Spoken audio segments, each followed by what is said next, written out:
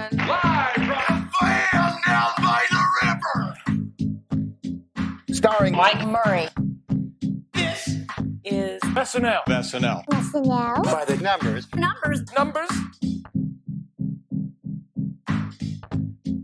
Oh, I forgot how good that theme is. So good. So good. It's really fire. Best theme on the entire SNL.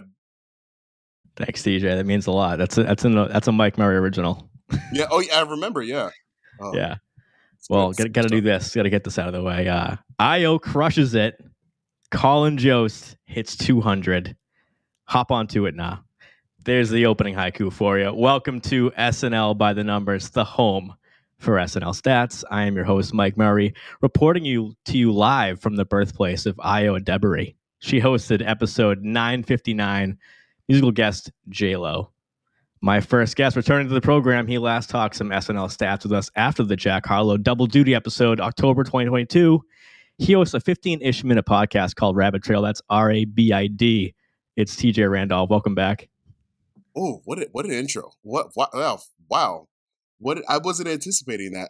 Thank you very much for that wonderful intro, Mike. It's been a while. I'm surprised I haven't been on this program in a minute, but I'm glad to be back here. Actually, I'm feeling even especially good because I'm feeling I recently came back to religion. You may be wondering, what the hell is TJ talking about? It's the start of the podcast. Well, I recently came back to religion, and that religion is a new one for me. It's the religion of Trader Joe's. I recently discovered all their wonderful products, the freezer packaged meals, the unique snacks. And I now worship at the altar of Trader Joe's. So I'm feeling very, very wonderful. I'm very, very enlightened and happy to be here. God bless. My next guest, making her... Yeah, like Eric says, TJ for TJ. My next guest, making her by the numbers debut, she's an entertainment lawyer and just an all-around lovely person. We were talking before the show about it's Amanda Barkin. Welcome to By the Numbers. Hello, Mike. Thank you for having me. I have always wanted to be on a By the Numbers show. And I've always wanted to podcast with TJ Randolph since I started working on this podcast. I have been trying to get on a show with him, and as luck will have it, the first time I'm on with him, my voice is pretty much gone. So we'll see if I can keep up. I'm hoping, but I don't usually sound like that, although I sound a little better right now. If anything, you sound like Rebecca North. Like everyone would just think, yeah, it's like you're just doing a good Rebecca. Exactly. Impression. So exactly. So it works in a favor. It's still, you sound like a good podcaster. Good, great. Well, then for my first question for TJ is, how did you just find out about Trader Joe's recently? I didn't find out about Trader Joe's recently. So my dad had been going to Trader Joe's for a while. But ever since he went out for cigarettes, that was years ago. Let me stop. I love my dad. He's a very sweet guy. He's married to a lovely woman. No, like what it is that I just started going to their brick and mortar store because when I left Pennsylvania about a year and a half ago, they moved. There was a Trader Joe's that was just moving in, and I went like one time. My roommate at the time, he was like, "Oh, you should go," and I'm like, I don't know. Like I'm already like this place is getting gentrified anyway. I might as well just like move. And then my usual go to grocery places are Aldi and Target. There's usually like and Costco. Your boy loves Costco. But TJ's, I just wanted to mix something up, and I was like, "Good God, what have I been doing?" Yeah, it's a gold standard. Is this what women feel like when they go to Target? Because no. It feels like no. Okay, all right. It feels like because I'm it's cheap new every time. It's affordable, and everyone that works there is kind and is happy. It's like unbelievable. It's a gold there should be a Trader Joe's of every type of business, and I don't know why there's not, and I don't know how Trader Joe's has been able to just be like the prices, everything right, is beyond can we talk about SNL? I told you got to rein in the show, Mike. Yeah, I know, but I mean, riveting stuff going on. I just, unless you're talking about bringing your big dumb cup into TJ's, I don't want to hear about it really anymore. Fair enough. So once in a while, I'll look back on the day of the podcast and I'll say, what moments happened on SNL in this day. Found a few today. TJ, you an Eddie Murphy fan? Come on now. I'm black. Yes. So I'm black and I was born in the 90s. Of course I am. So no, that's not. All right. Sure. Yes, I am. We're going back to 1981, season 6. We got rookie Eddie Murphy with one of the wilder update appearances that he had, where they're talking about President's Day coming up, Lincoln's birthday, and Eddie gets on talking about how Abraham Lincoln actually forgot to sign the Emancipation Proclamation and slavery is still legal. And Jesus Christ. one of those times when you're watching old SNL and you're thinking, like, how did this make air, and could this ever be on air now? So I'll play a clip from Eddie on that show. So tomorrow when you're out, if you happen to see a black person that you like, by all means, take him home with you. Eddie Murphy, ladies and gentlemen, back in season 6. Just that whole thing. SNL has it on YouTube, so go check it out. They haven't pulled it down or anything. But next one, we have the Blues Brothers 2000 hit theaters the day earlier, and John Goodman became the third member of the Nine Timers Club. So he had Dan Aykroyd come out as Elwood Blues in the monologue. And last but not least, in 2009, season 34, Bradley Cooper. This is like 4 months pre-Hangover, and the Lonely Island gave us one of the best.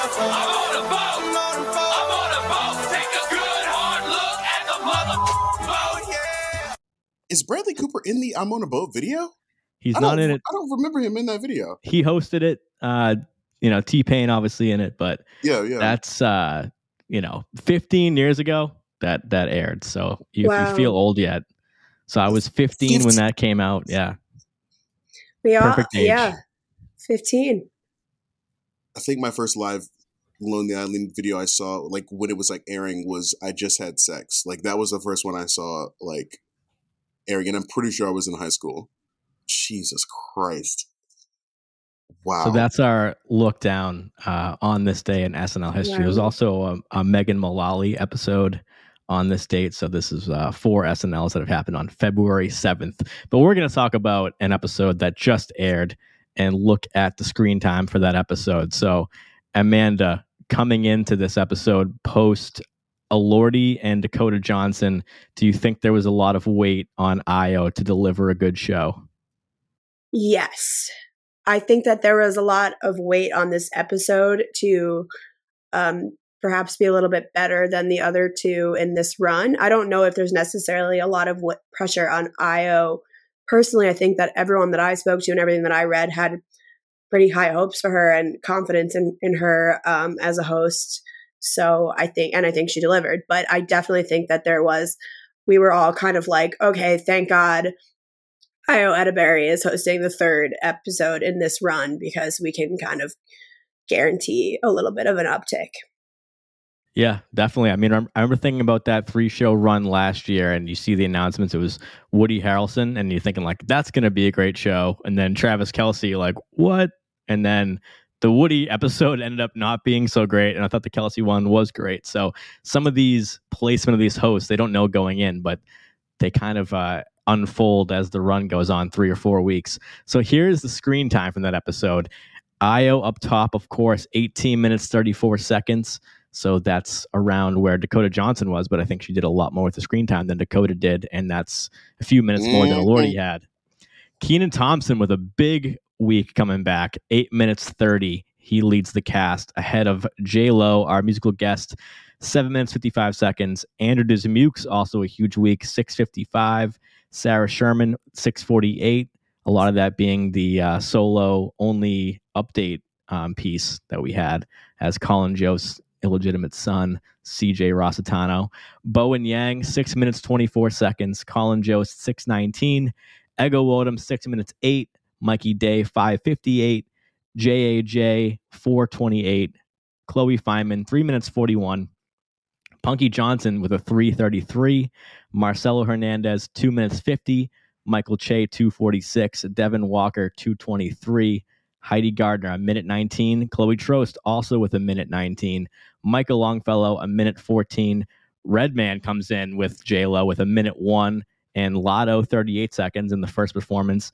Nikki Haley in the cold open, 37 seconds. Molly Carney, 31 seconds. Steve Higgins, 29 seconds of voice work. And PDD's own Martin Herlihy with the silent appearance, but nonetheless made the live show with 15 seconds in the Bad Couples sketch. TJ, what do you see here? Who do you want to talk about from this show? I was definitely like my eyes go to like Molly, J-Lo, and Keenan. Molly, because I haven't Dream blunt rotation. So like Molly is sorry, I haven't been tracking like Molly's progress, but I don't feel like Molly's in like where like the Punky territory that Punky was with the first like 3 seasons. So the 31 seconds surprises me. The fun thing about this is it makes me just kind of feel like I don't feel like Molly's or Trost or any of sort of these future players are in any real danger that maybe like Lauren Holt or Aristotle were, or even like Melissa. Like, I don't know if the figures will match up with that. Like, is there a similar, I made it sound like I asked you before the show, for this season, have you seen Molly maybe on a similar trajectory to what we might have seen with some of those players that are with us no more? Well, Molly's in their third year, so second year, and before going into the a possible promotion to the full cast. But Molly obviously not having a great season, but better than last year, and their screen time the past 3 weeks was 2:55, 2:44, and 3 minutes 1 second in the Kate episode. Other than that, it's been around a minute and a half. So this was a down week for Molly. I think this would be their third lowest screen time of the season. I feel like that was still better than Aristotle or like Melissa. I feel like they were putting up numbers that was like 6 seconds, 15 seconds. Like, well, Aristotle, I think maybe to the day I die, I'll know Aristotle's career screen time because it's almost too apropos. Aristotle's only season was 15 minutes, 38 seconds. So it's quite literally a 15 minutes of fame on SNL. That's crazy to me. Oh my God. Shout out to him because he did interview with this podcast. Yeah, great interview with John. Check it out. And also for J-Lo, I'm shocked that a cast member beat out the musical guest, and I'm shocked that as J-Lo is a 3-time host, that she didn't pop up. But to be honest, that's been said to death this entire week. I'm so surprised in it that it allowed Kenan Thompson to eclipse Jennifer Lopez. I'm just so baffled by that. Well, not totally rare to have the top cast member be ahead of the musical guest. So you'll see cast members with over 10 minutes. So Kenan, this was his second best episode following the Pete episode. So, and Kenan has been a storyline on By the Numbers all season. We've been tracking that he's been really lower numbers compared to the past 2 seasons where he was like number 1 in every category. So that's been the main storyline. We'll see the power rankings at the end, how Kenan has risen from the first 10 episodes. But Amanda, who do you want to talk about from this show that you really were glad that you saw a lot of, or somebody maybe, we talk about people we don't see more often, but I kind of want to hear who you were glad to see. Yeah. So when I was thinking about coming on this show this week, I was kind of thinking about how the last couple episodes, at least maybe compared to some runs past, I couldn't think of who was getting a lot of screen time. Like where I think in the past, like consistently Heidi gets a lot of screen time, Mikey Day gets a lot of screen time, sometimes Ego, Keenan. I couldn't really think of like who would be leading in screen time. So I was excited to see the breakdown. And I don't really know, Sarah, I guess is pretty up there. I have just been feeling like there hasn't been like a cast member dominating nights the way that we've seen in the past. Does that stack up with the stats? Well, I mean, we had the Kate era where Kate was, I think, led in screen time 27 different times in the past few seasons that she was on. So we had the Kate, 80, Cecily, which were getting at least 6 minutes each. But now it's really Bowen Yang. So, I mean, we're going to see the stats at the end, like I mentioned, but Bowen is the standout star. And if you look at his career screen time going up, he's now putting in at least 5-6 minutes an episode, where that would have been a rarity for Bowen Yang even just 2 years ago when he was already an established member of the cast. So I will give a couple shout outs to Sarah Sherman, 3rd highest screen time of her career, 2nd best of the season. Andrew Dismukes had his 5th best episode of his career in screen time, also his second best of the season. Punky Johnson's 10th highest screen time of her career, also second best of the season. And shout out to Eric, who was going through my numbers and looked at JAJ's stats. And we saw the 18th appearance of his Trump, which is now accounted for 59 minutes and 20 seconds of his screen time. So next time we see Trump, he'll hit an hour of JAJ as Trump. So I'm sure a lot of people in the chat will not be happy to hear that. But so that means 28.7% of JAJ's time on SNL has been as Donald Trump. And this week was also his 50th episode, JAJ.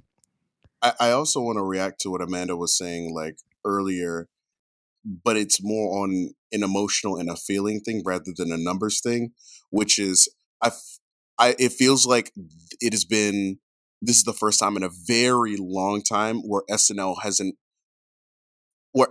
felt the most ensemble for the past like year and a half, which honestly feels great as a change of pace. It feels really good as just a change, but is maybe sort of a danger to the show because the show at the moment, even though they have big, great players, Ego, Heidi, Mikey, Sarah, and Bowen, like come to mind immediately, there isn't really, outside of maybe Keenan, but at this point, Keenan just feels like the granddad, just always around. There isn't a star. Like there isn't like, you know, like you don't really want to call Pete a star. He was a celebrity, but he was bigger than the show. Kate was the star. And then before that, what you had, like Kristen Wiig, who was our star. Like, I'm trying to think like who is our star between like Will Ferrell and like Kristen Wiig, but there doesn't feel like there's like a star right now, even though the screen time is showing that we have big players doing consistent good work. I don't think the show is really, in the show itself as an entity is like in the zeitgeist, but it doesn't feel like there's somebody that's our active breakout, like our active consistent breakout outside of the SNL lexicon. Yeah. Last year we thought it might be Sarah, I feel like, but I'm still rooting for Sarah. I still think that Sarah gets more bang for her buck in that we remember her whenever she's on screen. She doesn't need to be on, she doesn't need to be on for 6+ minutes an episode in order for us to remember what she did in that episode. So I still think Sarah has got this thing going, and we can talk about her update appearance with Colin Jost, but I feel like those kind of are like easy TikTok sound bites. So like people that don't watch the show get those fed to them on TikTok, like know who Colin Jost is, especially if there's like a Scarlett Johansson reference. It like even becomes, I feel like, even more mainstream. So I still do feel like Sarah is a star, but she had a big episode. Also, speaking of big episodes, can we talk about the fact that this is the lowest for my own personal self in like looking at the graphics that I remember Heidi being. Yeah, me too. I'm blown away by the fact that Heidi is so low. We know that that's like, just an off week for her. Like that's nothing crazy. Actually, Mike, has Heidi been on the decline lately? No, Heidi's been killing it lately. This is her lowest of the season. So Heidi at 1:19. With Dakota Johnson, she had 7 minutes 48. Elordi 7:32. The Driver episode from December 9 minutes 49, and the Chalamet over 11 minutes. So it's been a huge year for Heidi. This is a huge drop off for her in this show. Maybe this is just because, like Adam and Emma are also really good, and so is Kate. But maybe there was just something different about Io that Io maybe absorbed what Heidi. She anchored the sketches. She really anchored the sketches, right? And that you usually but Kate see. did that too. Yeah, that's true. We have done some analysis before on, female hosts. Does that make the male cast stats improve and vice versa? So I think that with Dakota Johnson, maybe there were more opportunities. And then with because let's talk about Ego. Io and Ego was probably my favorite host cast pairing of the year. And I'll play this clip because I thought it just showcases how great they were. Them badgering Mikey on the game show. What? Yeah, what is she? What am I? Yeah, because she what? Because I'm what? Say it with your chest. Say it with your chest. What is she? Say it with your chest. Say something. Say it out. Say something. What am I? What is she? What is she? Oh, it's a great black energy right there. You can turn that on a dime. And that's where Ego that's what makes Ego is like anytime she's being like a little rude to somebody or like sassy, it's when she can just do that so naturally. Ego and Io, we saw them twice, but they were both later in the show. Do you think it would have been more beneficial to have that pairing more up front, Amanda? Yeah. I mean, I always watch the whole show, but to the extent people don't, and missed, that pairing in action, then yes, for sure. But then I also feel like you kind of I know that we want to see our favorite sketches on earlier pre-update if possible so that they can get the most exposure. But I feel like there's like a kooky energy in the second half of the night that kind of allows some of our favorite sketches to be our favorite sketches. It's just like a little bit of a different energy because people have gone to sleep, I guess. But maybe that's just me. Maybe that's just because I'm feeling more kooky later in the night as it gets closer to 1 a.m. And TJ, do you like when there's like a good synergy between a particular cast member and the host, or not? Does that really matter? Who would this? Oh, okay. Does it matter?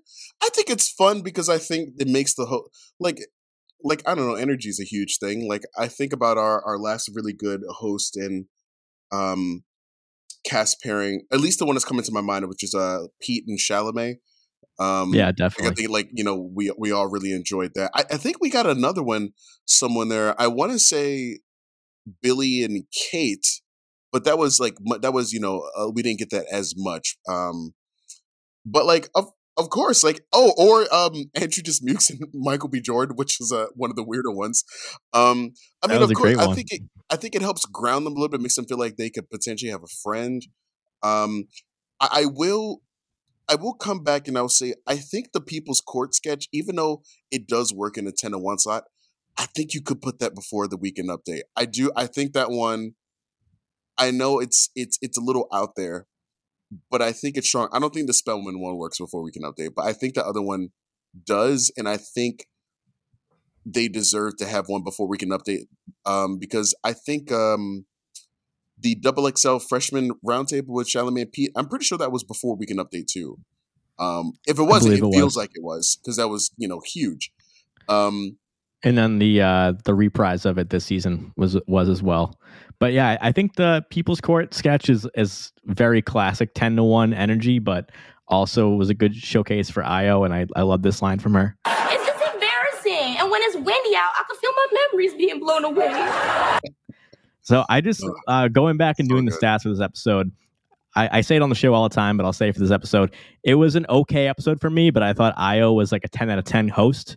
So going back and watching all her sketches, her performances definitely made them better. And just the different tonality that she used and she didn't use the same voice for every character, which if you're hosting the show and you don't have acting experience, or even if you do, it probably is, you're trying to read live and work live, that you might not put that much energy into changing how you deliver these lines and might just be worrying about the pacing and trying to be funny. But I thought Io, her tonality and the way she said lines made the lines better. Amanda? She was the first host this season that I feel like I never noticed her reading cue cards. And maybe Pete and Nate, but I feel like, the last couple of weeks we've had hosts that you can kind of tell are reading the cue cards, which is fine. Yeah. I mean, it's obviously not ideal, but it's understandable. But I feel like Io probably, there are some sketches that I look back and think about it from that lens. I'm like, how does she memorize them? Like maybe she did know a lot of it. I don't know. It felt like she was actually acting rather than like I completely backed that up because there was one sketch. I don't know if maybe it was Solomon, but it felt like, oh, she's not staring off to the side as much. And she is, like, I could tell she was reading something. Like walking back and forth. Yeah. And I'm like, it just felt kinetic and it felt fun. Like the fact that there was a little boy who looked like me when I was in middle school, stood on his toes, and I felt attacked when I saw that Solomon character. I'm not gonna lie. My fro wasn't that big, but I was that little nerdy boy with glasses. And I have to play maybe my favorite line of the whole episode. If it wasn't the memories line, it was Dismukes in that Solomon sketch. Okay, for the record, I'm not making this little boy say he's bi. which that has to be top 5 Dismukes of all time. Just his energy saying that line. You completely listen to Mark, man. When he says, "You do not have my consent," like he's like rebuking a spirit in church. Like, come on now. That's the line. I'm not even saying the line right, but that's. Whew. Yeah, I think he said he was covered in the blood of Jesus and he's a child of Abraham. Like a more oral looking ass. Yeah, love that sketch. That was another one, IO Showcase post update. So we were looking at some numbers of, wow, we saw a lot of good like sketch material post update. And it was definitely above average. So we got to see more live material later in the night. I wanted to ask you real quick, though, Amanda, TJ, either of you, how you felt about the Nikki Haley appearance, and give the chat a trivia question, because I'm thinking, wow, someone who's never been on SNL before getting a solo live from New York. It's kind of a big thing to give to an outsider of the show, to say live from New York at Saturday night when you have no history with the show. So if anyone can remember the last time that happened, I'll say it in a minute. But TJ, your thoughts on that appearance? Did it make the cold open awkward for the IO show, or was it okay for you? This isn't that fair to that white lady. Like, you're asking two liberal people. Like, how do we feel about this? She's not person? Huh? She might not be white. Also, Nikki Haley. I think she's. Hold on, I'll look it up. Passing. She's definitely white passing. I just realized this recently. She has some kind of heritage that obviously Trump didn't let get by without. What, like a splash of olive oil in her makeup? Like, what is it? Like, sorry. I'm sorry, listeners. TJ Randolph, everybody. Yeah. Okay. I'm going to hell. Actually, no. Okay, for the Nikki Haley thing, you know what's crazy about it? And this is just because I don't know that much about her. Like, I'm trying to mentally block all the Trump stuff out of my head, and hopefully, I'm trying to mentally block it. So, like, I don't know a ton about her except that she was on The Breakfast Club this past week, so that's why she was in New York. Or I don't know if she was in New York because she got asked to do SNL. But for those who don't know, The Breakfast Club is like a radio program that's predominantly focused on a Black audience. A lot of people who campaign usually go to do The Breakfast Club radio show because it's a great way to like speak to like a Black population. I'm sure people in New York know what that is, but like, just for context, I'm not talking about the great John Hughes movie. But she did The Breakfast Club. It'd be funny if Nikki Haley appeared on that. Yeah, but every now and then a Republican candidate like will go there because, you know, they actually are trying to maybe get the Black. It's a place that people go to for the Black vote or whatever. And so I know that Vivek Ramaswamy, even though he's a citizen, went on there recently. And I think that maybe gave Nikki Haley, the president, to want to try to do it too. They've had Republicans on there before. And so I knew she was in the city for that, but I would have never thought that she would have been in Studio 8H. So for me, it was more seeing her on Instagram on The Breakfast Club and then like looking up and I'm saying, what the hell is Nikki Haley doing in Studio 8H? So it was, I'm not gonna lie, I was so befuddled the entire time watching that of like, why would Lauren do this? Like, I just like, why? And I'm not even like a dislike of it. I didn't have a positive or negative. I was just purely befuddled by it, which I guess gets a reaction and gets engagement. Like, I don't really know her that much. I know she says some stupid shit about America's never been a racist country. And I know she took it back. So I respect her for that. She shouldn't have said it in the first place. It's a dumbass thing to say. But like, I was just more like, why? I think. Yeah, fair enough. Amanda, go ahead. The why is because SNL has a history of this. I'm okay with it as a concept. I generally don't love giving people platforms that I disagree with politically and ideologically and across the board. But SNL has a history of, the campaign. She's on the campaign trail. She's in the news. I'm fine with it. I did not like that they gave her Live from New York. That was crazy. That's upsetting. That was upsetting to me. And also I think that IO let her off a little bit. I mean, the writers let her off a little bit easy with the way that they took, digs at her, like not calling out slavery. But I'm generally okay with the appearance. I like that it took me out for a second. I was surprised to see her. And I like that, especially like the cold open. I thought it was going to be very formulaic, JJ doing Trump. And then I was like, kind of like, what the fuck? That's Nikki Haley. Like, I was surprised. And then you're like, oh, Io's in the cold open. So it was like, it's nice to break up the monotony in that way. I guess I have to noodle more on like, just like giving her a platform. I don't know if that's what they did, but SNL has always, this is an election year. I'd rather see her than Trump. That's for damn sure. But yeah, giving her live from New York, that feels a little bit sacrilegious to me. Yeah, that's our phrase. No, I also I love what John says in the chat. Like John's completely right that it's not as bad as Trump hosting in 2015. Like John, not our John, but John in the chat is completely right.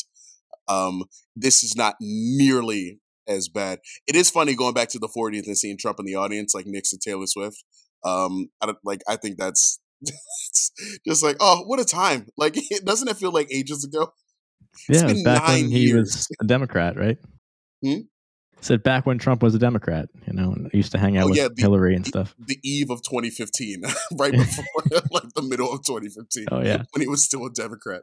Anyway, answer to the question was Jason Aldean in the cold open for the Gal Gadot episode. So he had never been a musical guest before, but it was following the Vegas shooting, and he did "I Won't Back Down" by Tom Petty and said live from New York on Saturday night. So we did have some great guesses in the chat. Who's Jason Aldean? He's a country singer. Card. Oh, okay, that's what explains why I don't know. That's for anyone who has the TJ. So just a rarity to have a solo live from New York. It's a rarity to have it be. We had Christopher Walken do a live from New York this season for a non-cast member, but to have somebody has no history with the show, it usually has to be somebody political or somebody that's there for only one reason and not for like their comedy career or anything. But we're going to move on and talk about Punky Johnson, someone that gets a lot of attention on this show. We love Punky. It's a pro-Punky program, as I'm wanting to say. And I wanted to look at her trajectory because TJ said he wanted to look at it. Hold on. Why did you pick that picture for her? Sorry, the listeners can't see. It's from the SZA song. It's Punky with Steaks on Steaks on Steaks. Big boy. I know the song. I'm very familiar with the image, but there's so many images, and you choose one with her holding raw steaks. I like the photo, TJ. So I'm not picking on you. It cracks me up. So Punky Johnson, we want to talk about her. I look at the averages for her screen time by season. So I'll say those now. Season 46, her rookie year, 1 minute 19 seconds. That's a low ass average. Season 47, only 6 seconds up to 1 minute 25.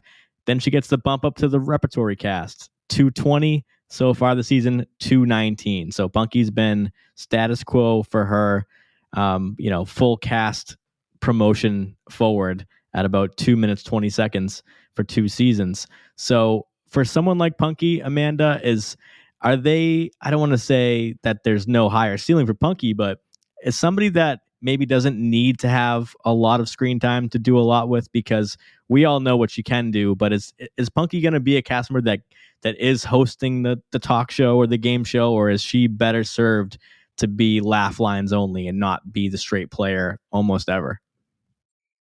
I mean, I think she could be the straight player. There's no reason to think she couldn't. I think that she's better as a star. She's definitely not the straight man in the sketch. I mean, honestly, I'm surprised that her average this season is so low, I guess, because whenever she is on screen, it is so impactful, and we're super fans on the podcast. But I just feel like she's had like a really big year, but maybe that's because every time she is on the screen, it's a showcase. And so she's getting not just just over 2 minutes average, but like 2 minutes average of a showcase, and then just nothing but showcases. I mean, does that sound right to you guys? I'm surprised. Have we seen a Punky showcase this season? I mean, her update piece, I think. Oh yeah, I mean that's one. Less. So other than I was kind of saying the opposite, that I feel like she does come in to be the super comic relief to sketch, like the People's Court. Like, Punky didn't need to be in that sketch, but she elevated it by being another customer with her brain exposed. So she kind of escalated that idea for that sketch, where that's somebody that's a Punky role through and through. There was TJ, also yeah. a sketch she did earlier this year, and I only remember because she mentioned it at her Radio City show, wanting to do it, and then literally that week she did it. Oh, the Bad Bunny It was like telenovela. Yeah, it was Latina like Jefferson. my name is something Jefferson. Yeah, something Latina. Jefferson. Yeah, Latina Jefferson. Because they needed to cast a Latina, and she's like, "I am Latina." Yeah. So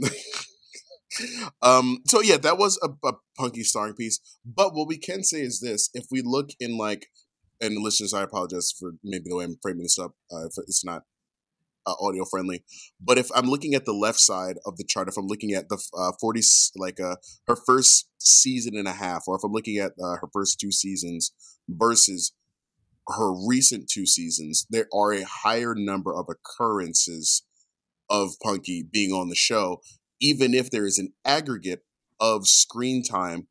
I like, if the listeners can't see this, but between 47 and 48, there are multiple occurrences where she is not on the show at all. But even though she's leveling out, she is at least on the show in these latter seasons.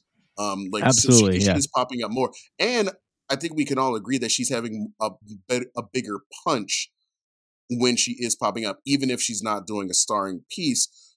It's coming to our mind more.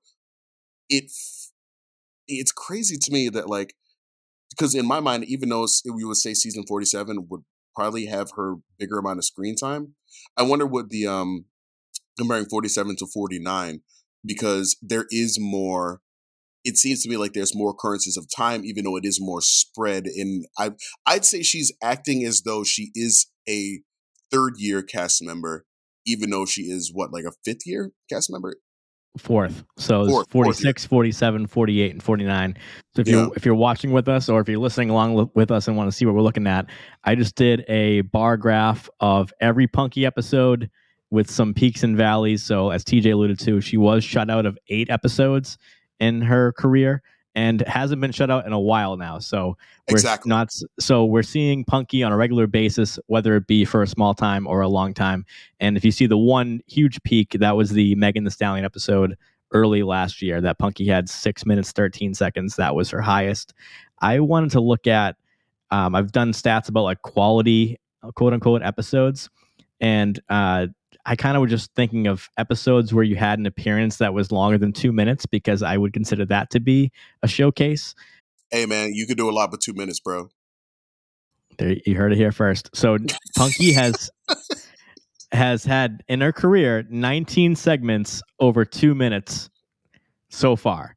So compare that to, you can't compare that to a Keenan or somebody or a Mikey, because they've been there longer, they're more established, but just people who are contemporaries. So like Dismukes has had 36 appearances over 2 minutes. Sarah Sherman's had 27 appearances over 2 minutes. And JAJ has had 42 appearances over 2 minutes. Compare that with Punky's 19. So that, I think, is the stat that says the most about her usage, is that she does appear on a regular basis, especially in recent seasons, but does not have a lot of like Keenan, like I said, being the game show host or update pieces. So a lot of those 19 are going to be on update when she's with Mikey Day, as herself, when she did the one this season when she was playing the guy who jumped at the judge in that viral video, and of course Pineapple, her first update piece in a rookie year. So Amanda, when you look at someone like Punky Johnson and you say they've leveled out, but is there a higher ceiling? Because this is somebody that going into their 3rd year, I was pleasantly surprised they were kept on the show. So now you see her perform on a regular basis. What could she do going forward? She should lean more into update or try to anchor a sketch more. I don't want to see her anchor. I don't want to see her be a straight man in a sketch, because I feel like that's not a good use. I mean, I loved her in the PDD. She's a gay woman. Right, she's a gay woman. I don't want to see NBCU make her be the straight man. I don't want that. She could be whatever she wants to be. Sorry, man. I said make her. I don't want to see them make her do anything. But I feel like, because like in interviews and hearing her talk, I feel like the things that she comes up with are not the straight man. So to the extent that she's getting on air because she's been involved in writing something, she's not writing for herself a straight man type role. I'm not sure. We're also forgetting something. Oh my God. We're forgetting the PDD sketch with the AI face. So good. And that's great Punky Punky piece. Yeah. I think Punky's really great when she's interacting with other cast members also.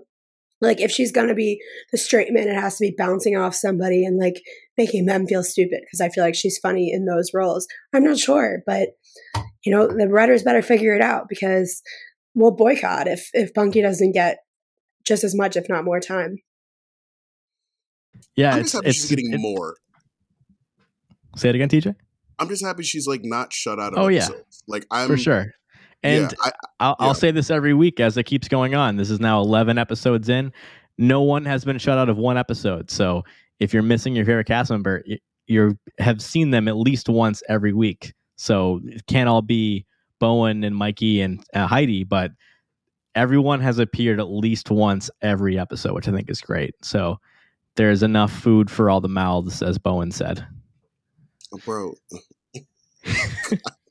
Jesus Christ. I thought I was getting away from John for a second.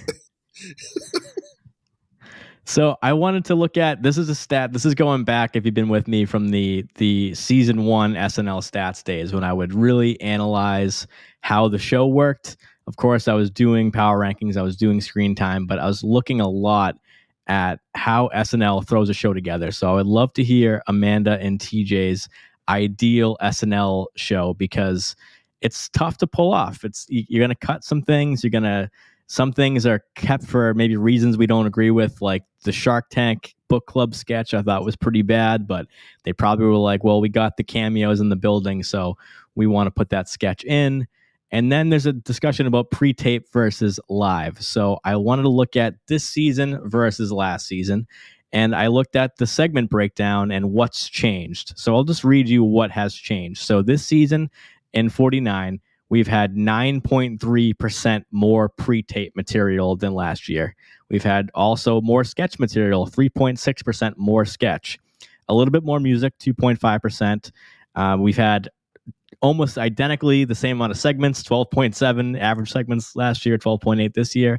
And then we've had a drop-off, a segment like any part of the show, like monologue, cold open, music, update, all that stuff. So usually SNL has about 12 or 13 segments in a given episode. That has not changed. And then the cold opens have been 3% shorter, monologues 3.5% shorter. And if I took the Nate Bargatze monologue, the average monologue of this season would go down 25 seconds, because that was a really long monologue. And then Weekend Update, the big one on this chart, has gone down 13%. So that was something I was tracking very early this season, because we had short updates. They've kind of leveled off, but overall 13% less Weekend Update. So Amanda, if someone did not know the format of SNL and you had to tell them what to watch or what your favorite part of it is, would you mention like it's SNL, it's the live sketches, or would you point them towards a Weekend Update or a pre-tape that, from the last few weeks? Right now, at this point in time, I would probably let's take it to this season. I would point them to PDD and a live sketch. I think if I was picking two, I don't think I would point them to Update, whereas in years past, I probably would have. I feel like Update used to be everyone's favorite, or like non-super fans will watch Update on, social media or YouTube, whatever, every week, even if they're not watching the show. I don't feel like that's the case anymore. I would say I would. Why is that? You think you're just a little down on Update this year, or just sick of it? Maybe. There hasn't been a feature, like a correspondent that I've been obsessed with this season that I can think of. I really liked Sarah's piece this week, but not because it was like a fully baked character so much as I love the Sarah and Colin energy. And I give them a lot of props for finding like creative ways to continue to like play off the same dynamic, which I think is very popular and very good for them. I think they've been successful with that, especially like playing off Colin's personal life, but I'm not sure why it is. I guess I feel like the energy just hasn't been the same. I don't know if that we've been talking about how Jose and Che have been doing it for so long and kind of like trying to anticipate a change up, and like we know it's kind of coming. So like maybe that's just on my mind. Like I think that I don't want to call them lame ducks because I'm going to get, I feel like, backlash for that. But that's kind of what the vibe that I'm getting. It's like the president in their last year, like even if they had a great presidency, like what they're doing is like, it's going to wrap up sooner than later. And I feel like the energy reflects that. Yeah, I mean, we're definitely closer to the end than the beginning. Jose and Che being the longest tenured update hosts in SNL history.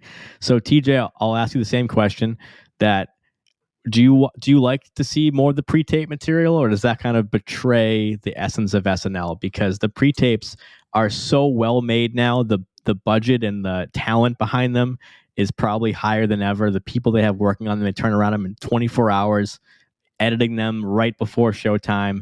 And we saw with the Mario Kart and Pedro Pascal that like got a lot of national attention, and now PDD being a more of a staple part of the show, they're always pre-taped. So is that something that SNL should embrace, or is there a slippery slope because we don't want to get to where SNL is, say, 3 or 4 pre-tapes rather than 2 or 3?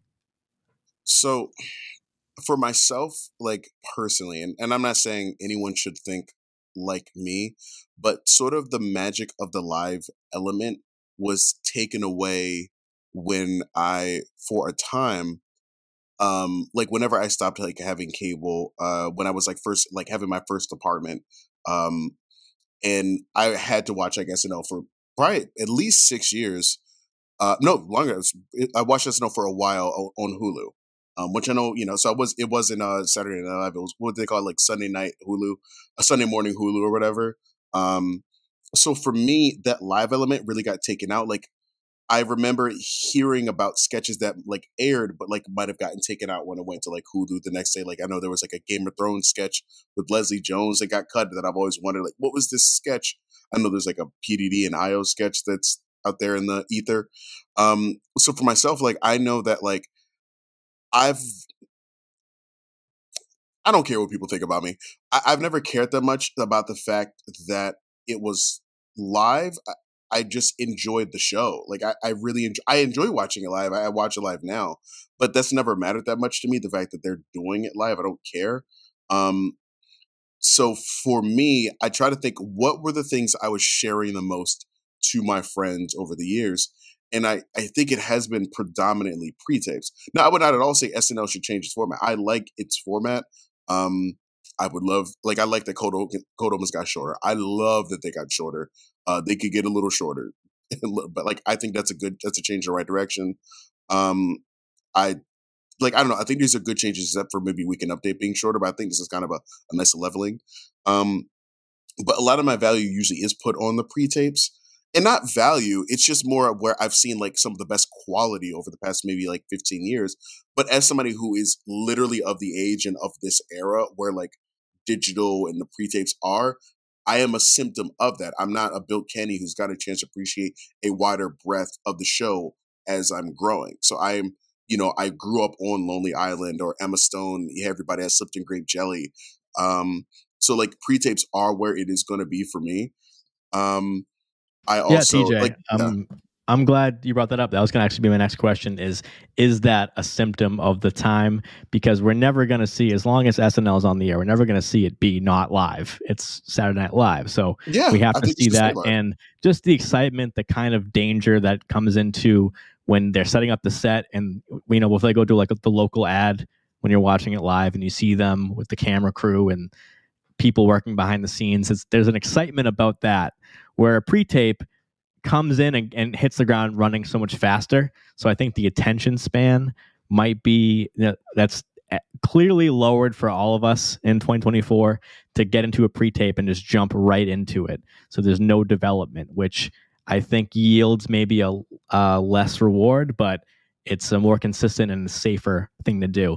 So if you're watching SNL on a given night, there's about 62 and a half minutes allotted of that airtime to original material, and I'm not including the intro montage or good nights. So that means about 69% of the airtime is original out of that 62 and a half minutes. So that's what they have to work with every week is 62 and a half minutes to give us new material to enjoy. So I want to take this question and point it towards the cast. So Amanda, you look at pre-tapes or sketches first? What's your pick? Wait, say that again. Oh, pre-tapes. All right, so I'm going to ask you first then. Who do you think has the most screen time in pre-tapes this season? Excluding PDD or? Excluding PDD, just the cast. It's probably just a quick guess. Bowen. That's probably okay, not TJ, right. What about you? Who do you think has the most screen time? Give me, one or two names. Amanda, same thing, but Marcelo and Bowen. Okay, Marcelo and Bowen. I like her choice of Bowen. I'm gonna say instead of Bowen, I'm gonna say Keenan or Sarah. All right, and the results are JAJ and Mikey with the most pre-tape screen time. Mikey, I didn't think about Mikey. Oh man, you're right. So James Austin Johnson has 9 minutes and 15 seconds of pre-tape screen time. So might be a little tricky because he does do some voice work. Think about Pongo. There's some JJ screen time in there that definitely adds up. So he's appeared in 12 pre-tapes this season for, again, 9:15. And if you're watching, seeing the chart here, I also wanted to include to see their usage in the cast is what percentage of their own screen time is dedicated to pre-tapes or to sketches. So for JJ, it's 19.6% of his time this season has been during pre-tapes. Number 2 is Mikey Day with 8 minutes 17. That accounts for 12% of his screen time. And then Devin Walker, number 3, 641. And that's almost 24% of the screen time. So almost a quarter of the Devin we've seen this season has been during pre-tapes. Rounding up the top 5 is Chloe and Marcelo. So are you surprised by any of those top 5, Amanda? I'm surprised to see Devin, but pleasantly so. Devin's having a strong year, like a really sneaky year for Devin right now. I mean, he's only got 8, but he's got more time than Chloe, who has 11, and Marcelo, who has 10, and Andrew Dismukes, who has 11. So he's got long appearances in all the 8 pre-tapes that he's in. Yeah, I'm surprised, but pleasantly so. I wonder if the pre-tape weight, my first thought is I wonder if the pre-tape weight is also coming from the fact that I feel like I don't want to say feel, because Mike, you would have the numbers, so maybe you could speak to it more. It feels like there is more often 3 pre-tapes an episode this season than there are 2. And maybe that has been whenever PDD's name is in the credits, we know we're getting a guaranteed pre-tape. We always get a pre-tape after the first live sketch of the night. And so I feel like they've also been just like throwing in an extra one like after Weekend Update.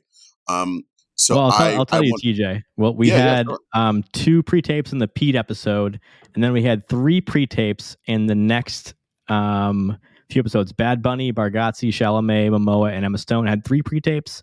We've had 2 apiece since then. That's Adam Driver, Kate, Elordi, Dakota, and Io. Oh, every time I hear Dakota's name, I get sad.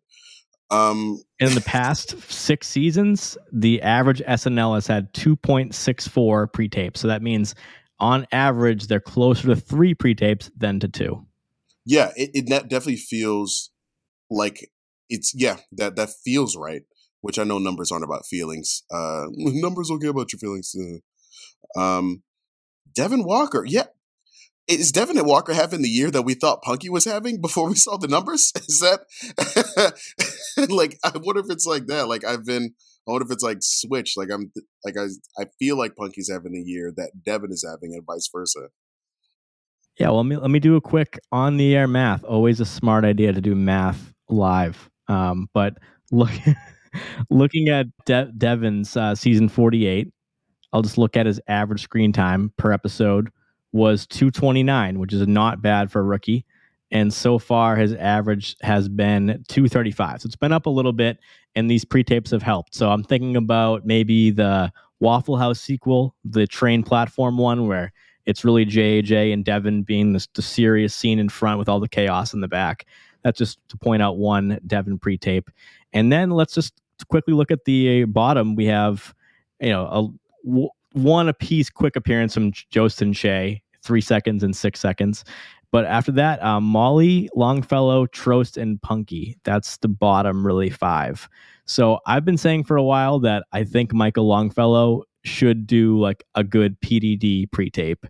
Amanda, I did a segment last week looking at all the PDDs we've seen so far, and that's somebody that we just haven't seen Michael Longfellow like really play a role in them. He played himself in the Hangxiety one and the Ana de Armas when, they were like, let me see that Longfellow and harassing him at the after party. And he was like the guy that got hit by the car in the road trip song with Jenna Ortega. But we haven't really seen Longfellow in a PDD. So is there anyone, Amanda, that you think, not necessarily just PDD, but would be lend their talents to a pre-tape more? Like what's the difference between these performers that some might gravitate towards pre-tape and some gravitate towards sketch? I mean, I would love to see Molly in more pre-tapes. Like, I feel like there's no reason they can't get slotted in for some of these other cast members in certain pre-tapes. I feel like I'd love to see Molly interacting with the PDD boys. So that would be great. I'm not sure what lends someone more to the other, or if it's self-fulfilling that if somebody gets, has a good night in live or, as a good run in pre-tapes, that's just what they end up pitching more. Like, like they get positive reinforcement and they just end up pitching more for it. I mean, I think Marcelo has really been shining in pre-tapes for me. Yeah, doing Popcorn Bucket. Yeah, maybe because he's younger and he's of that generation, like that TJ was like kind of speaking to before, that he's like used to that pace. And, the way the PDD boys, the pacing of their pre-tapes is always like really fast and quippy and fast, yeah, like it's like kind of more that humor. But I think Marcelo is also very good in live sketches. I feel like the making of a good pre-tape cast member is the same almost for me as a live, except for the fact that some people can probably do better in pre-tapes than they can live because it's live. There's no other takes, but I'm not sure. And I feel like maybe looking at that, they could mix up pre-tapes a little bit more and let some of the, let Molly Carney, cast them in more pre-tapes and give them more of an opportunity in that way, that kind of segment.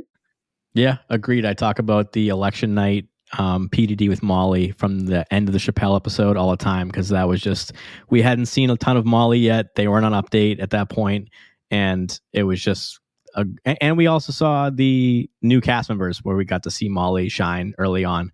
So those are things where I think if you're in a pre-tape, how much went into it might determine if it's cut or not, and how heavily the host is involved, because if the host isn't in it, then they could always save it for later, where a sketch that has all these resources into it that they have to put on, it's a little bit more of a risk to be in a sketch where it's like, we could do this anytime, where a pre-tape, it's like, this is for this show only. So we're going to look at sketch leaders now. TJ, give me your guesses for who's leading the cast in sketch screen time. This might be a little easier than determining pre-tapes. But can we say besides Kenan Thompson, it might be Kenan. It might not be. I mean, Kenan's year has been a lot different this year. What do we think? I think Kenan is going to be up there. No, Mikey Day. Okay, Mikey Day's TJ's guess. Amanda, what about you? I'm going with Bowen and Heidi. TJ, you want to throw a second guess in there just to be on par with Amanda? Oh yeah, Kenan for sure. Okay. Always bet on black. The leaders are Bowen and Mikey. So you're both. Oh, we're both okay. Right. Both kind of in there. So and they're like razor thin at the top. So 43 minutes, all for Heidi, Mikey, and Bowen. So looking at the we guessed the top 4. Yeah, there you go. So Bowen has 46, and then we have a couple of 43s. So and then again, the percentage of own screen time. So far the most, again, lower screen time is going to mean when you're in something, it takes up a bigger percentage. So that's Chloe Trost. 83% of her screen time has been during live sketches. So I think that's a really good sign for Chloe. I think that's an interesting one. So Bowen Yang, 46-36, Mikey, 43-39, Heidi, 43-38, and Kenan in 4th with 40-16. TJ. My other thought here, Mike, immediately is that like Punky is there at number 11. We for sure know that Punky is doing better now because she was always like bottom 3, like with it was like her, Melissa, like I feel like I know that's Punky is like number 11 for the listeners, like 11 out of 17, but that's still like a couple notches better than where I remember her being when doing this show the first time and listening to the By the Numbers like weekly in like season 47, not weekly, but listening to the By the Numbers and like repetitively, Punky was in like bottom 3. So to see her here, because this is a season, it is a steady climb. It just makes me happy for her, even though when we were talking about the aggregate average, it felt like it was still very level. To me, this shows that the numbers, like, shows that, like, yes, that higher number of occurrences and then not being shut out still is helping her, even if her aggregate average, if I'm saying that right, is still the same. She's still doing better. Or at least, yeah, I don't know. Yeah. What do you think about that? Yeah, I mean, definitely, because I mean, she's middle of the pack, so it's better than being at the bottom. I will say that Marcelo is higher by a whole 6 minutes, and that's somebody who's still a featured player. And JJ, top of the last graphic I put on there, and JJ is 12th in live sketch appearances. Screen time, because think about all his screen time in the cold open. So he also was on Update as, Remember Lizards. So that's things that I didn't count in live sketches because I have my own categories for monologue, Update, cold opens. And then Devin Walker, who was up high on that list, is also number 14 on this list. So there are some discrepancies with certain cast members. And then you have the Mikey Days, who are top of both, really. So Amanda, if you're an SNL cast member, do you want to be in the mix in both, or would you rather be at the top of one? I want to be in the mix of both. I think that I wouldn't want to be the top of pre-tapes and the bottom of live. The other way around. Oh, it's like one or the other? Well. Oh, because, yeah, okay, I get it. Yeah, I guess you have to choose middle. Like, maybe choose like a Chloe Feynman spot. She's number 5 here in terms of sketch appearances, and she's in pre-tapes. Was she number 4, Mike, in the graphic you showed us before this one? Chloe? Chloe Feynman was number 4 on pre-tapes. Yeah, I want to be Chloe. Like, that's where I would. She's pretty high up in both. Yeah, number 4 in pre-tapes, number 5 in sketches. I'd want to be Chloe, yeah. And then again, Heidi is number 3 in sketches and number 11 in pre-tapes. So there is some give and take there. And again, I have to say, I know I keep saying again, but there are other aspects of the show that might be your bread and butter, where Heidi Gardner has had a couple update pieces this year. I think it's the most interesting that, like, I am seeing. I feel like it's kind of like, it's funny to look at like 1 through 5, to look at like Bowen, Mikey, Heidi, Keenan, Chloe, to look at them as 1 through 5 of like sketch appearances, but to see them, I believe they were like 6 through 10 in the other chart. Like, to see there's almost like a flip, because I think of like that 5 as like the top 5 really of like big players, like them and Ego.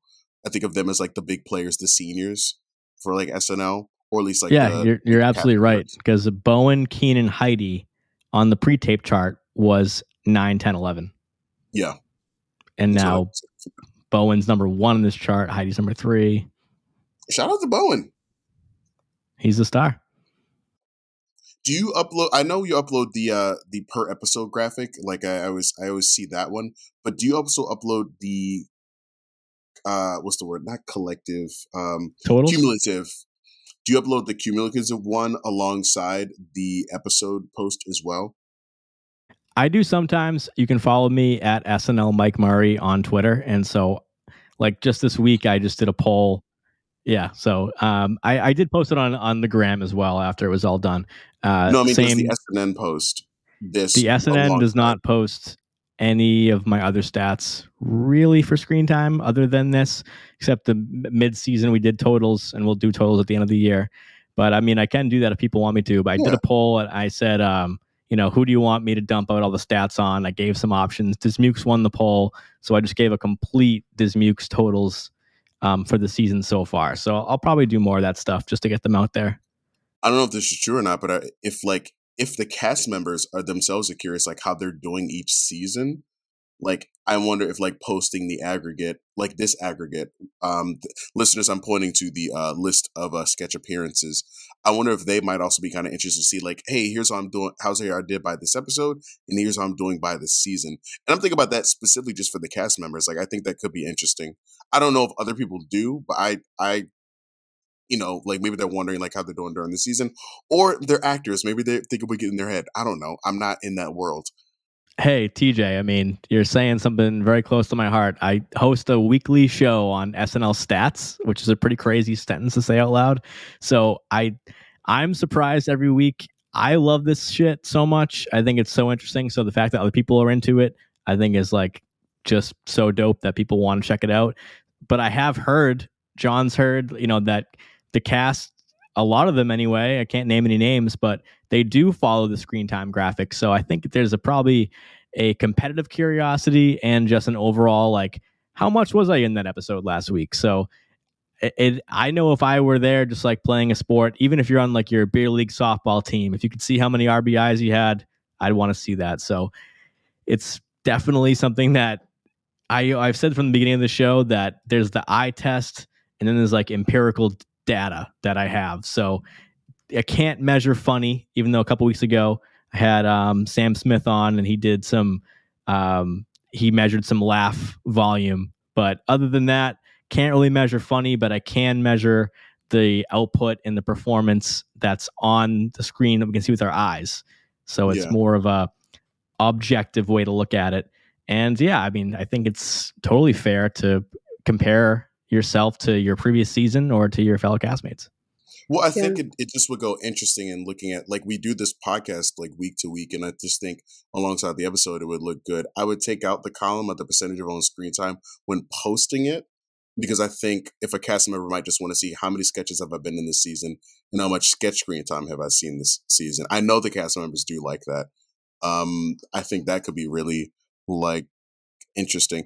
I don't know. Like, Amanda, what do you think? Like, do you think this is like something people would care about? Like if they saw it in an Instagram post? Like week to week? I know, Mike, you said you didn't want to name names, but I feel like you can name Mikey Day because he said your name many times. Yeah. when John interviewed him, he said Mike Murray over and over and over again. So I think you got props for Mikey Day for sure. I mean, it's awesome that we have these exclusive stats, and I think it's kind of surprising to people when they find out that NBC doesn't have the kind of data that we have. So for sure. But it's kind of fun that way, that it's like exclusive to us, and maybe it's not just out there. But yeah, and one day I will publish all this stuff. I'm not going to be around forever, so I gotta just have it be out there for people to enjoy. People have reached out to me recently and said, people should see this more, all this work that you do. And yeah, I do want people to see it. It's just, it's for now, for the show, for the content. And as I go backwards, I'm starting season 43 during the break so I can get more seasons. I'll have full data on Heidi and Chris Redd and Luke Null if I go back to that season. So I'm always looking forward to getting more data because I think that makes the show stronger and it makes it more interesting. But we got to wrap up tonight. So we're going to look at the power rankings. And this is something that is near and dear to my heart because it does take into consideration everything. It's very easy to cherry pick as a statistician and look at one thing because it makes great conversation. But this stat we always wrap up with because it shows really what's going on at 8H. So this chart's getting pretty big now, 11 episodes in. But if you want to look at it, you can see color-coded red, orange, yellow, and green to see a not so great episode to a mid episode to like a great episode. So you see these dark greens. Look at the top of the row here. Bowen Yang, Pete Davidson, Momoa, Emma Stone, Jacob Elordi, and Io. He had a great night. And even his not so great nights, still 85 with Dakota, 95 with Kate, and a 77 with Adam Driver. So here are the updated season 49 power rankings after 11 episodes. It's Bowen Yang, top spot still, 99.4. Mikey Day right behind, 95.7. and then about a 8-point drop to Heidi at 3. Colin Jost 81.5 at number 4. Keenan gained 5 points average from a 136-point episode. He's back in the 5 spot, 77.9. JAJ 69.7 at number 7 is nice. Ego Wodum 68.3. Chloe Fineman's at an even 65. Michael Che at a 60.5. Sarah Sherman, great night for her. Jumps in the top 10, meaning that she knocked out Marcelo of the top 10. So he's at 12. But in between is 11. Andrew Dismukes, 55.2. Again, Marcelo, 51.8. He nailed it this week. His average, he got it exactly right, 51.8. So his average did not change even a decimal point. Devin Walker at 13. He's 44.7. Punky Johnson at 14, 39.5. Chloe Trost, 37.2. Michael Longfellow, 32.1. And last is Molly Carney. They are at a 28.4. So there's your current power ranking. Amanda, predictions from you. Is this top 5 going to change at all? And I just asked the question, but I'm really curious. Like that top 9 and 10 spot, like people are really competing for that. So after 9 more episodes this season, will we see any changes, or you think they're all set right here with this power ranking? I think you'll see Marcelo jump a spot or 2. I think you could see Sarah Sherman and Dismukes jump as well. I'm not sure who would move down, though. Maybe they'd just be flipping from each other. So, huge week. Dismukes, Sarah, and Keenan, they all jumped 5 points. And when I say points, it's an average for the whole season. So, that just shows how good their episodes were. You see Andrew at a 106-point episode, Sarah at a 102, and Keenan at a 136. So they killed it this week. And that's how your power ranking can change. You can jump a couple spots. TJ, any words? You haven't seen a power ranking in a long time. So what do you see here? It has been an absolute minute, and good Lord, I work in Excel every day, but this is crazy. This spreadsheet is absolute madness. But I respect it. I take it as a compliment. I take it as a compliment. Oh no, I do mean it as a compliment, even though you are a crazy person. My mind goes to my mind goes to JAJ specifically, because we're getting closer to an election cycle. And with him having both a Biden and a Trump, even though I think they're switching to Mikey for Biden, I think we're just going to see, like, if SNL does lean into it, which I don't want them to, but I think they will, and we're going to, it's like literally, I would like guess by middle of the year, by about like this time next year, we're going to be tired of JJ's Trump, because that's when we were tired of like Alec Baldwin's. I'm wondering, like, because of that, if that could push JAJ up, if he also keeps doing his utility player stuff. Like, if he's showing up more in the code, if he steps back into his code open king status, could that put him in top 5? Because he's been on a steady climb. I also I think about Michael Longfellow, that with just the right amount of sketches, I could see him climbing a little bit. Like, as much as I really like Chloe Trost, and I think it's great that she's found her footing, I think we could see a switch between the two of them. Like we could see Mike, for sure. Like Michael, like going past Chloe. And it wouldn't take much for Longfellow. Just he had a 92-point episode in the Emma Stone, and other than that, it's been pretty low. So if he had another one of those nights, he would easily jump up 5 points. I mean, his score is pretty low that it would be easy for it to jump up, because it's been hovering around the low to mid 30s.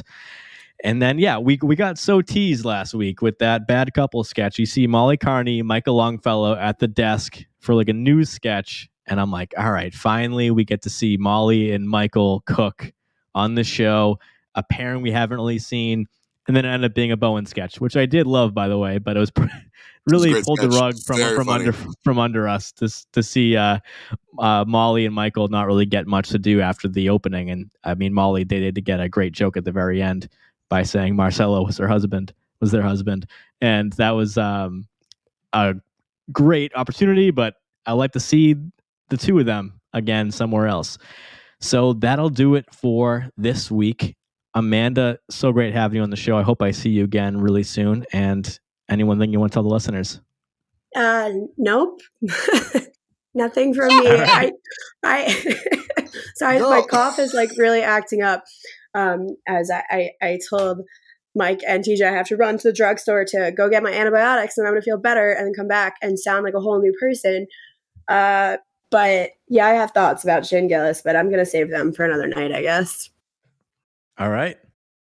TJ, loved having you back, man. I mean, it's so much fun talking to you. And I'll tell the listeners again, TJ has a 15-ish minute podcast called Rabbit Trail. That's RABID. What else can you say to everybody? Well, Mike, again, I truly do appreciate that shout out. Don't let it be so long for we podcast together again, man. I enjoyed seeing a text from you earlier today. It was and yeah, congrats on all that you have going on. And this is really fun. I cannot believe it's been a year and a half since I've done this segment. But in terms of Rabbit Trail, we actually have we just did we just kind of did 2 back-to-back episodes that I actually really enjoyed doing. This a couple days ago, we did an episode on school crushes. It was very fun for us to kind of cringe and think about like people we had crushes on in high school that like it worked out, it didn't work out, but it's very funny to look back on your life and kind of see like those sort of that high school sort of like era of like romance that, you know, that's so weird. And then in the spirit of Valentine's Day next week, we're going to be doing an episode on bad flirting methods inspired by all those weird pickup TV shows that used to be on the air in the 2000s. We kind of just wanted to think about like winter times that we've been trying to flirt. That is just going absolutely terrible. If you watch those shows, it would just lead you to believe just wear a big fuzzy hat and anyone will date you. You know? Exactly. Those shows are just they're so toxic. But I'm a really big fan of like talking about like dating and like the ups and downs, and so those are fun episodes to do. And we also did an episode a few weeks ago on groceries and the 3/5 compromise. I will give no additional context. You can find that episode. It is it's only a few episodes ago. But Rabbit Trail, again, you can find us at We Are Rabbit Trail on Facebook, Instagram, and Twitter. You can also search for Rabbit Trail on any podcatcher. You can find me, TJ, at King Compliment on Instagram. Mike, always, thank you for having me. Anytime, man. Yeah, let's make it again soon. It's just a blast. And I mean that shit too. Like, I mean, like this year. All right, we'll make it out. It's just that, you know, TJ, you're such a popular member of the SNL community. You know, we want to spread you out. We want to put you everywhere. Okay, all right, pause. Relax.